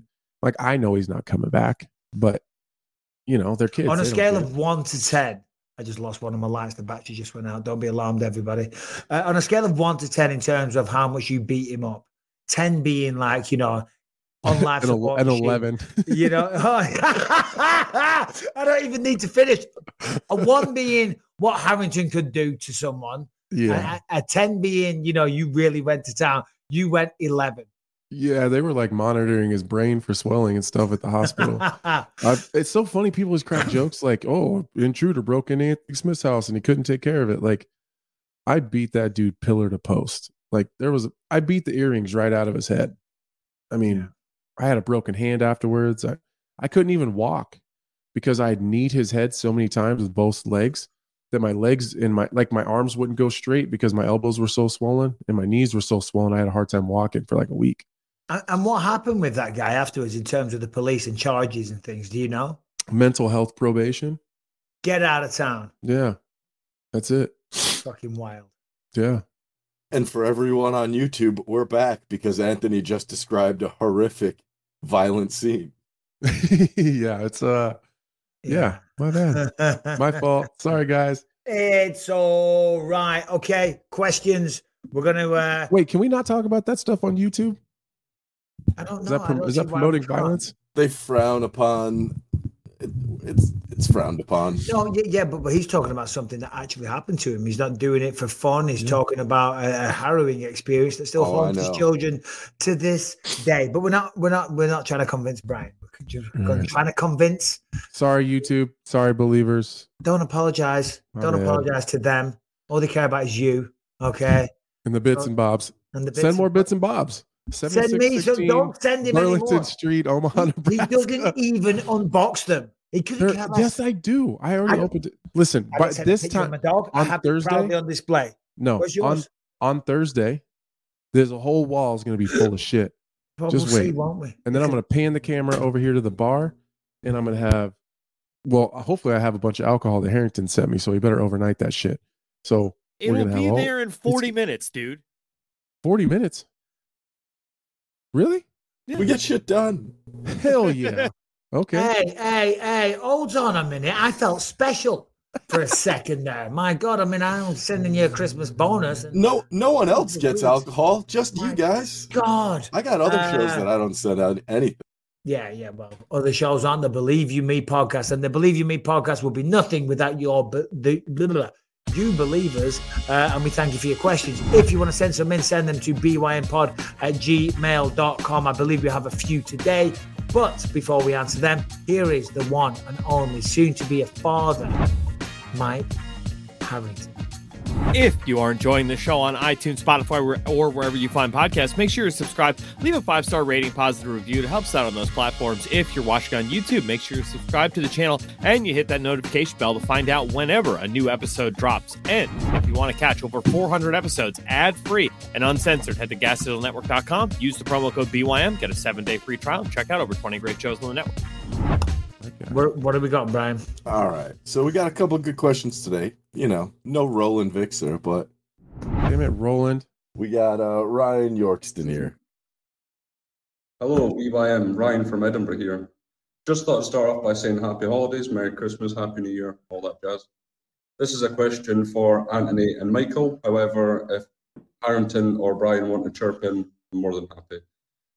So I'd like to start MMA here over in Scotland. However, Michael, as you know, the gyms are very few and far between as to which ones are good and bad. I'd just like to know, how can you tell between the charlatans and the ones who genuinely know about MMA and the proper technique to teach and stuff like that? Your input would be great. Happy holidays and have a nice day. Well, first of all, Ryan, thank you very much for the kind words, and we thank you for the question. One key sign to look out for is that if the guy calls his school Rex Kwon Do, okay, don't do it. If he wears a gi and a headband, okay, and professes to be able to fight 17 people at once, and he has students like a bunch of sycophants that just fly through the air, that's a red flag. If he doesn't have any active fighters that is trained from scratch, that are competing on the regional scene, that's also a red flag. Anthony Smith? Man, there's so many. You always notice when there's I like how he used the word charlatan, but because it just explains it so well, but it's always, that's martial arts. Yeah. That's a lot of it. So I would stay away from all, I don't know, I hate to say this, taekwondo, karate, it's all money-making schemes. Is there some legitimacy to some of those martial arts? For sure, but most of them reference are just from the Rex Kwon Do was Napoleon Dynamite. Yeah, well, it wears no sleeves. Have you seen Napoleon Dynamite? I have seen Napoleon Dynamite. Yeah. I'm sorry. Yeah, the guys that when they're teaching and a lot of guys will tell you that this is the way to do it, but my way is those kind of guys are crazy. There's 100 different ways to do stuff. People that aren't open with other techniques being applicable are usually a pretty big red flag. Yeah, look, there's a lot of good people out there. There's a lot of fantastic coaches. And I think, I think we're seeing now with the explosion of mixed martial arts and it being so popular, excuse me, is that, I don't know, maybe I'm wrong, but we're seeing a lot of those charlatans, for want of a better word, dying out and becoming less of a fixture. Back in the 80s, there was a lot of it. There was a lot of nonsense going on, and there still is. I often talk about it.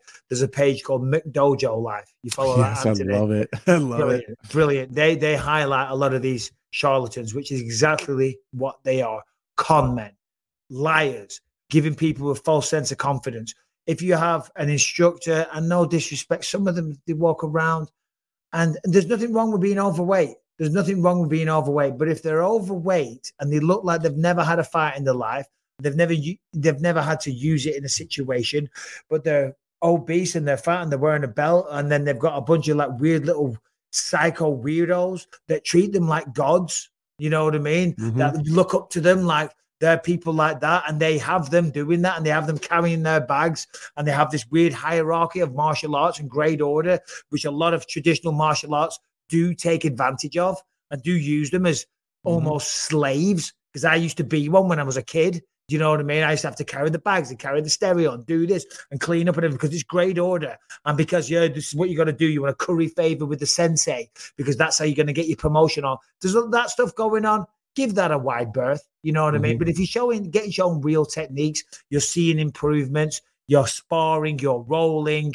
If you like the guy, if it's a nice environment, regardless of necessarily, if you're just going for a bit of fun, and to lose some weight and to learn a bit of martial arts, if it's a fun environment and it's respectful and your children are enjoying it, you're enjoying it, first and foremost, that's the number one thing. If you're looking to become a professional fighter, you want to go to the best where the best coaches are with some professional fighters. And that doesn't mean UFC level talent. You know what I mean? Because not every gym can have that. Of course they can't. You know, just some local guys that seem to know what they're doing. And unless you're a fool, I think you can have a pretty good bullshit detector. Yeah, I was gonna say you'll make that read pretty fast. Yeah. But still, best of luck on your journey, my friend. Yeah, good luck. I have one of those one of those legendary old dudes that was like a pressure point sensei. He lives in my town now. He's like 80. He's fumbling around. It's pretty fun. Yeah. So we got another question here from Mr. Anthony Williamson. Hey, Michael, Anthony, Brian, and Mr. Harrington. How are we all doing? My name is Anthony from St. Louis. Just had a couple questions for you guys, or at least one. Just wanted to know, out of all the young fighters or newer fighters that entered the UFC here in 2022, who do you think had the biggest upcome? Like a Terrence McKinney, maybe a Brian Battle? I know he lost his most recent one. You know, or what young fighter do you think increased or had the biggest come up this year? Get back to me. Just let me know. I love watching the podcast. Much love to you guys and everything like that. Continue doing what you're doing because I love to hear your opinions on stuff, definitely during the pay-per-view fights. Much love. Thank you, Anthony, for the question. We're going to bring in a new award and we all get a quick vote for it. Rookie of the Year. Okay. New addition to the roster of the year, whatever you want to call it. But also, Anthony and anyone else, when you're sending in a question, mute the TV. Right? Thank you for the question, though. But mute the TV. UFC newcomer of the year, Paddy Pimblett. Yeah, I've struggled to think. Terrence McKinney was a good one. Great one. Terrence McKinney. Yeah. Who else is there? Who would be in the running? Like, who had just a good year? I mean, Paddy had a great year up until the final fight. Does Pavlovich count? Pavlovich had an awesome year, but he had two wins last year as well. Yeah. Man, you know what? Honestly, I don't want to fumble all over this question. It'd be almost like come back to this one on Thursday. We got some time to think about it. Yeah. Harrington's usually got some good names. Yeah, I was gonna say two big ones: Muhammad Makayev and Jack Della Maddalena. That's a good one. Jack Della Maddalena. JDM. I take it back. I mean, Muhammad Makayev for sure, fantastic choice, Anthony, and Jack Della Maddalena. What a year! 3 fights, 3 first-round knockouts, and shows championship potential. Yeah, that's a good one. Bucket load. Yeah. No, I'm sorry. I'm giving it to Jack. Jack gets my pick. Jack? Yeah, those are both good. Those are both good. All right. Well, should we say that's the show, Anthony? I'm sure you've got places to be. Let's do one more. Oh. We'll do one more? Look at this. Look at this. Anthony wants to do longer. Come on, rejoice. Yeah, praise the Lord. One more. Let's do one more. Brian, we got one more question. All right, we got one more here. It's about Paddy Pimblett's heel turn, and this one is from Mr. Tom Pimer. Tom here from New Zealand, and I've got a quick question for you. This is the second time I've tried to get a question in, but my first one was a bit long-winded. I was asking about a film Michael was in called My Name is Lenny, but I just want to try again with a quicker question just about something that's happened recently. Already been 30 seconds. Paddy the Baddy obviously got in that shit with Ariel, the shit talking about Ariel with Dana, and then he goes and gives us a terrible fight with Jared Gordon and then tells us all that it wasn't even close. Personally, like, stocks dropped for me and I'm not as big a fan anymore. And I'm sure that's the same for a lot of people. What do you guys think? And what can he do to win the fans back, basically? Love the podcast. Cheers, guys. Have a good one. Well, thank you very much. Nice to see the people of New Zealand enjoying the podcast as well. So thank you very much. And big up yourselves wherever you are in the world. Anthony, I'll let you go first. Yeah, you know, it like what Chael did was different than what happened to Paddy. Like, Chael did that on purpose. He accepted the heat, a little bit tongue-in-cheek, you know, kind of like, ha, ha, ha, like I'm kind of a dick, but it's funny. Like, I think Paddy's was very accidental. I think he went too far. I think he thought everyone was going to stick with him, whether he won or lost. And listen, this game is full of intelligent and like educated fans that understand what they're looking at. And you can't, once you start treating them and talking to them like they're stupid, is when they're going to turn on you. The Ariel thing was a lot of people that don't like Ariel. He's always been good to me. He's never lied to me. He's never, he's never backstabbed me or anything like that. He's never attacked me. So I know that there's a lot of people that have reasons to hate Ariel or have whatever they have with him, but the Patty thing seemed very weird because, whether you like Ariel or you don't like Ariel, you like Patty, you don't like Patty, it seemed very stray bullet of Patty to just kind of wax all over Ariel. And then Ariel puts out the text messages and I don't know, just the weird shit. So it seems like Patty lost that argument. And Ariel's just a hard guy to argue with, to be honest with you. He seems like he's smart and intelligent and better with words. So I don't know, man. I think he just needs to be Connor. He needs to look at what Connor's done, because there was times where Connor went super nice guy and got a lot of fans and then turned kind of to the bad guy and then lost fans. And then he was able to turn back again. So I think Patty just needs to be a little more genuine, like remember that ring video you've seen of him with the dog shit in the grass? Like maybe show that a little bit more and maybe you'll get people kind of, I think maybe it's just I guess I'm rambling here, but I think it was just a moment that he had maybe that week. And I think maybe he's a little bit uncomfortable and insecure about maybe how the fight went. And so he just kind of went real hard in the paint. I think if he just got a little more genuine, turned off the character a little bit, I think you get it back. Yeah. So obviously I didn't even know that question was coming up, but I will answer it to the best of my ability, and I'll be honest in doing so, because I've seen a lot of people come out and say, "Oh, look at that Bisping," and jump straight on the hate bandwagon of Paddy. I said, "No, I haven't, not in any way, shape, or form. My job and your job, we are analysts, commentators. We do a show in mixed martial arts, the #1 comedy MMA podcast on the goddamn planet. 100%, and we're growing like crazy. Thank you all. We got to be honest about what we see. Listen, I support all the UK fighters. In fact, I support everyone. Always may the best man win, to be honest. But the people of the UK, obviously, I'm British and we have a small footprint in the UFC, so they have a special place in my heart. So I support them all. But then when I watch a fight, I can't lie. Right. What would you prefer I did? Would you prefer I lied about what I saw just because I want to support Paddy or support someone from the UK? You know what I mean? Nobody's going to respect that. I can't do that. I cannot physically lie just because I want to make Paddy seem better. That is not because I'm hating. You know what I mean? It's because when I thought Jared won the fight. And so did 99% of the goddamn world. Okay? But so what? Life goes on. You know what I mean? It's not a big deal. Some of the way he handled it afterwards wasn't the best. I can't talk shit because I did a similar thing myself back in the day. So I've literally been in that position 15 years ago. You're young, you get a lot of attention, maybe a bit of it goes to your head a little bit and you start to think to a certain degree that sometimes your shit doesn't stink. Your shit still stinks. Everyone's does. It doesn't matter how big you get. You know what I mean? Because the court of public opinion will bring you back down to earth pretty fucking quickly.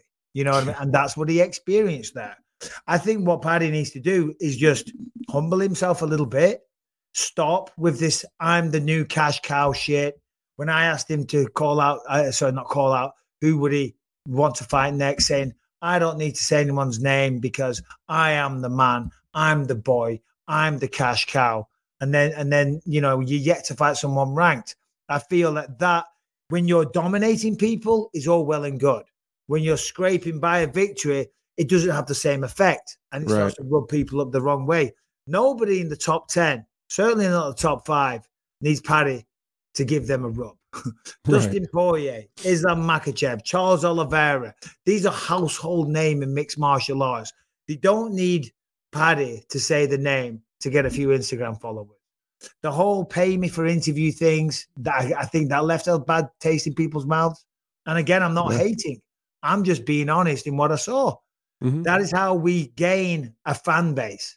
That is how we let people know what we do. That is how we expose our personalities, our history, our backgrounds, what makes us interesting, what makes you feel like you should invest in us or Anthony Smith or Yuri Prohaska or Paddy Pimblett's journey, because that's how they do it. That's how they put their brand out there, and that's how they get bigger.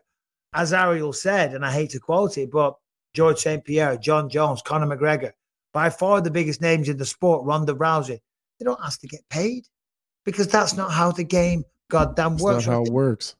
Not how it works. So I think we ain't paying nobody around here.